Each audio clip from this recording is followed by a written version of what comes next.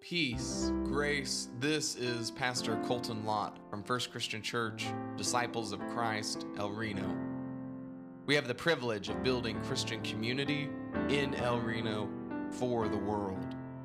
And so if you care about building Christian community or El Reno or the world, we're glad you're listening to this podcast. If you want to help contribute to the gospel work of this congregation, please visit our website, fcclreno.org, and go to the Give Online tab. And now, here's the sermon for the week. Today's scripture reading comes from Mark 4:30-32. I invite you to take whichever posture helps you to hear these words new and fresh.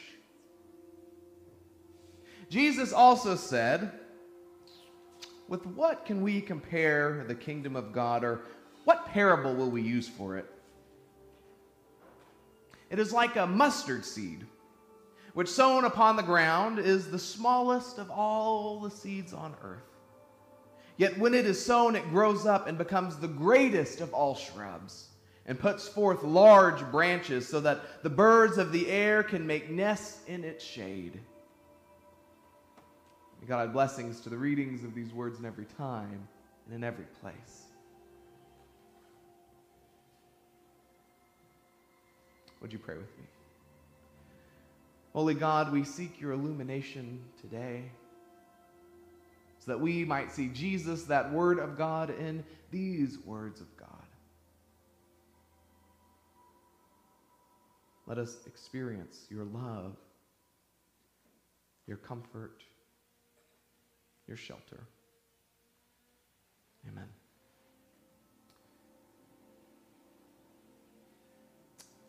I have a love-hate relationship with exercising. Anna, close your ears. I love to hate it. But I've been on a bit of a health kick. It's time. And so when I decided to go and visit my brother Chase this week, I packed my jogging shoes in my overnight bag. As many of you know, Chase has moved back to our hometown in Ada, and while I'm sad that he's not in the metro area anymore, he now lives in my favorite neighborhood in our hometown. It's my favorite because it's about 6 blocks away from Wintersmith Park. It's basically Ada's version of Legion Park. It has a little lake and a 1.5-mile walking trail that goes around it. And so even though I'm still less than enamored with jogging, I was much more excited to do so on the lake trail. I woke up early, I got dressed, and then I quickly realized I had forgotten my headphones. Now I know for members of a certain age, you're rolling your eyes or going, well, so what? But in my defense, the whole reason I decided we were going to invest in jogging was because it's something I could multitask with. I didn't really like exercising, so I might as well get something else out of it. Let's pop on a podcast or an audiobook and, spend my time doubled up. So I went through all the cubby holes and the extra compartments in my overnight bag and in my car, and I even looked around Chase's coffee table and his bookshelf to see if he had a pair that I could borrow. None. I knew it. As soon as I woke up, I had forgotten it, and I would be out. So I went anyway. Out alone there on the road, around the lake, a little bored, wondering if these cars have ever seen a pedestrian in their life. And the birds were singing, and the squirrels were chattering, and that one squirrel was really mean to the other squirrels. And then the ducks were in the water, and then out of the water, and the geese were hissing. And I so easily forget how much my body loves when I exercise, and how I feel better for the rest of the day, and the neck pain that often plagues me in the afternoon isn't there. And I so easily forget that I just love being outside. It's something I get from my mom and my dad, especially when there's beautiful weather. And I so easily forget that just being outside is never a waste of time or productivity. And I so easily and especially forget how important it is just to be alone with myself, and that the longer it goes between those times when I'm alone, the more painful it is to come back to me. And how I can't really think if I'm always watching or listening or talking, especially in my job, right? Like all I do is talk half the time. And so I so easily forget that I have to unplug to be a whole person. Now, mustard seeds come up a handful of times in Jesus' stories over the course of the gospel.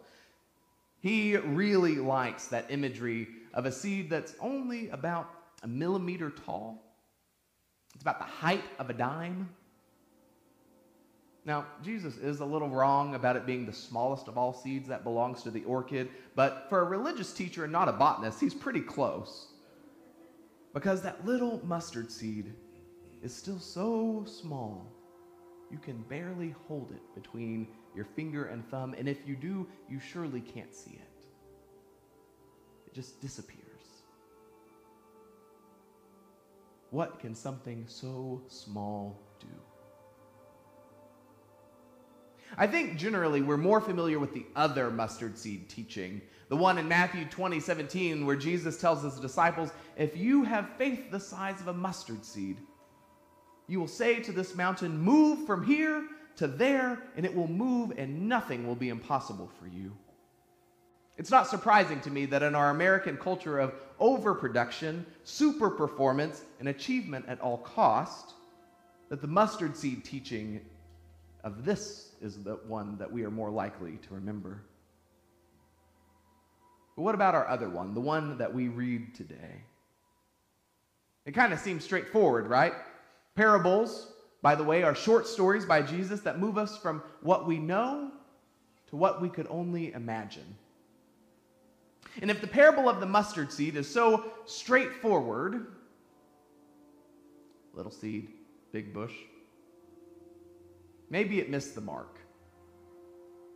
A little faith goes a long way. Start small, end big, the end.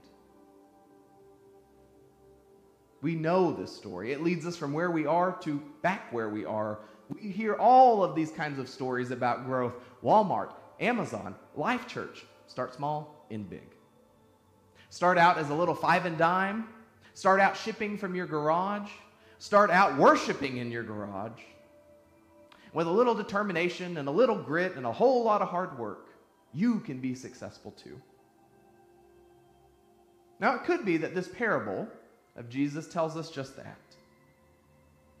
But I've often found that if the teachings of Jesus haven't challenged us, and especially if the parables haven't moved us from where we are to what we could only imagine, then we have failed our job of imagining. So what I'm struck by in this parable is that the story of the seed doesn't end with it becoming a shrub. That's not the end. It ends with becoming a bush that's big enough to be a shelter for the birds.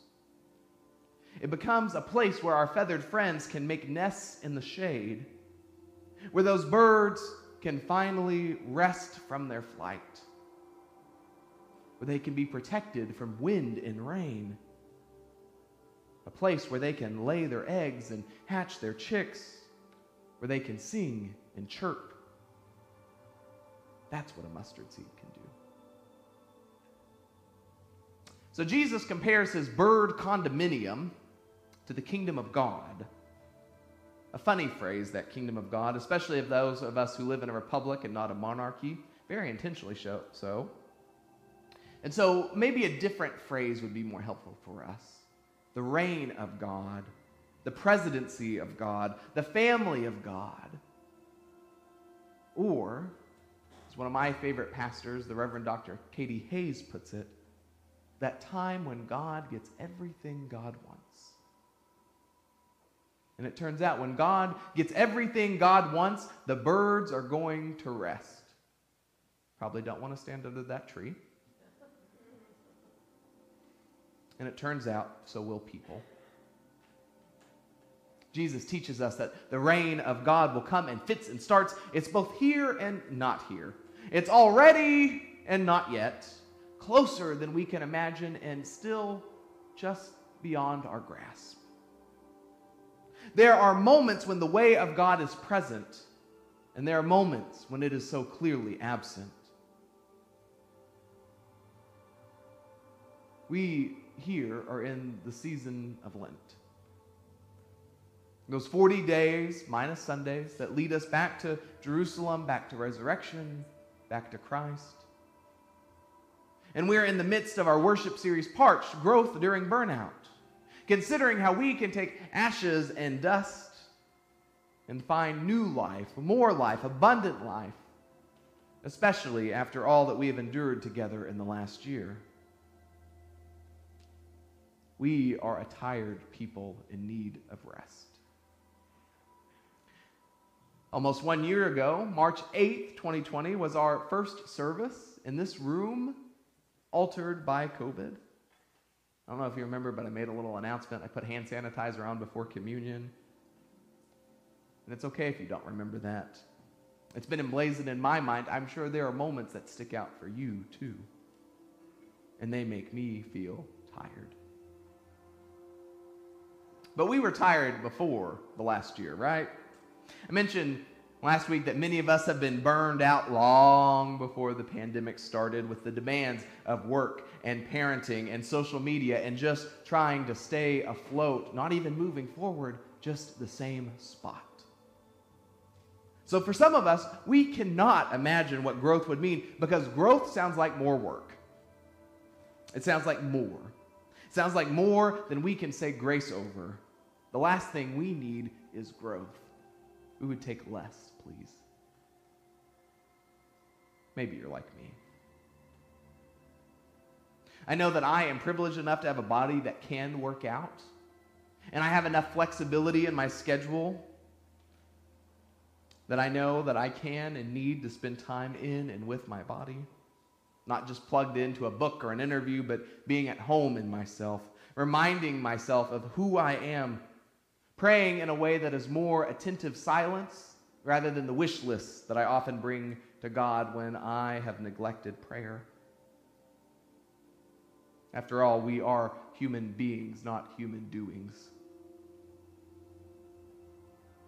The lie that we have all been tricked to believe is that we have to earn our rest and our leisure, that the biggest concern is laziness, not overwork. And as I know all of you, or most of you, I don't know everybody, certainly not out there who are joining us in our internet online worship, the vast majority of us need to hear the other message of rest much more than we do of work. We need the message of big shrubs where we can take a snooze and be shaded for a while. In 2016, the Nap Ministry was founded by Tricia Hersey, who is a theologian and a theater performance artist. The Nap Ministry examines the liberating power of naps. And they do performance art together, working to install and create safe spaces for the community to rest together. Public performance arts of naps. This is because rest is a form of resistance, and that sleep deprivation is a racial and social justice issue. They do this work to help deprogram the masses from grind culture. Maybe we need to take to heart this Nap Ministry today, this week. Because the truth is we shouldn't have to be economically secure, physically able, or a proven commodity in order to rest. Resting is not only an intrinsic good, but it's our right as children of God. You have the right to rest as a child of God. I would even go so far as to say you have the right to take a nap. Because if God rested after the work of creation, then who are we not to? We don't often keep our Sabbaths. The economic engine depends too much on our total use, our unceasing production, our constant consumption. And Sabbaths were much easier to keep when everybody was doing it together. It's kind of like a Lenten fast. If we're all doing it at the same time, we can all kind of lock arms and endure through the good moments and the bad. But in the 21st century, with many faiths and no faiths all mixed together in the public square, it takes a certain notion of Christian supremacy to demand that everything ceases on our holy day, especially when we give no recognition to Sunday, or when we want recognition for Sunday without giving it to Friday, sundown to sundown on Saturday for our Jewish siblings, or the day Friday for our Muslim siblings. But how we need days of rest. The Rabbi Abraham Joshua Heschel, in his landmark book, The Sabbath, wrote, "The seventh day is like a palace in time with a kingdom for all. It is not a date, but an atmosphere. It's like a shrub with shade for all the birds of the air." And so if we are to grow, my friends, it will be because we have finally rested. We have finally found shelter. The reign of God promises rest. Our bodies need it, and I bet your families do too. So how will we carve it out? So some people find a tech Sabbath really helpful. By deciding to turn off our electronics one day each week, we're able to move away from always consuming, always being entertained, always being plugged into the world where work is just an email or a message away. And so instead of screen time, one day a week, there are moments that are free to do what we want, spend time with people or nature or pets and not just pixels. And for a day, instead of being so easily transported wherever in the world you want, all in the connection of an internet fiber optic cable, we have to live here, where our feet are on the ground, where our body lies. Some people do this by trying to take one day not to spend money each week. I have never been successful at this, but I really want to not spend money on Sunday. But for all the marketing we receive, the constant urge to make money, to spend money, some find it helpful to try and say no. For one day a week, I will be happy with what I have. And of course, there is also just the power of the word no itself. Of saying, I don't have time for that, and letting that be a full answer. Of making boundaries, which the world will not respect. And so we'll have to keep them ourselves, because the world will take until there is nothing left. Now, I say all that to now say this. Not all of us can do this with the same ease. Sin lurks among us and prevents rest. Some folks are not paid enough, and so they have to accept every hour of work that they can. Some bosses are so demanding that they expect their employees to always be available, no matter the hour. And some bodies have to always say yes, or they might be considered rude, or inconsiderate, or not really a team player. And as the Church of Jesus, it's important for us to stand against these forces of sin, to protect the dignity of workers, the boundaries of people, the need for everyone to simply be instead of always do.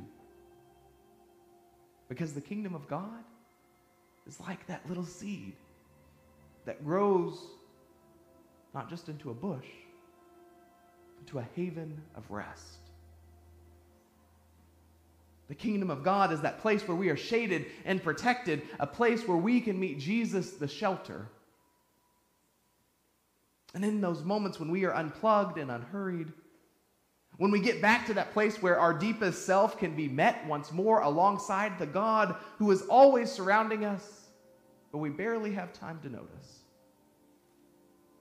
In that place,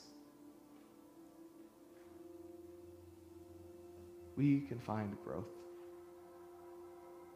So if we will take time to rest in the branches, to be sheltered like a Jesus, then miraculously we too can grow into a shrub, the greatest of all shrubs. And we can join with Jesus to provide shelter for others and not just ourselves. So let's rest this week and find what's been missing, to find our deepest selves, to find God, to be restored, and to invite others into that moment as well. Amen. This sermon podcast is a ministry of First Christian Church, El Reno, Oklahoma. It is preached about 85% of the time by Senior Minister Colton Lott, about 10% of the time by Associate Minister Tara Dew, and about 5% of the time from a beloved guest. If you check the math and we're wrong, don't worry about it. This podcast is produced by Communications Coordinator Rachel Carlson, and the instrumentalization you hear is by Chris Prather, our bell choir director, percussionist, and composer in residence. Christian community is made up by the individuals who show up each week, and so while this has been preached and produced by some, it is the work of many. So whether you show up with your body or with your enthusiasm, with your dollars, with your prayers, or your love, thank you for making the body of Christ real and felt and known. Go and be a blessing this day and always, friends. Amen.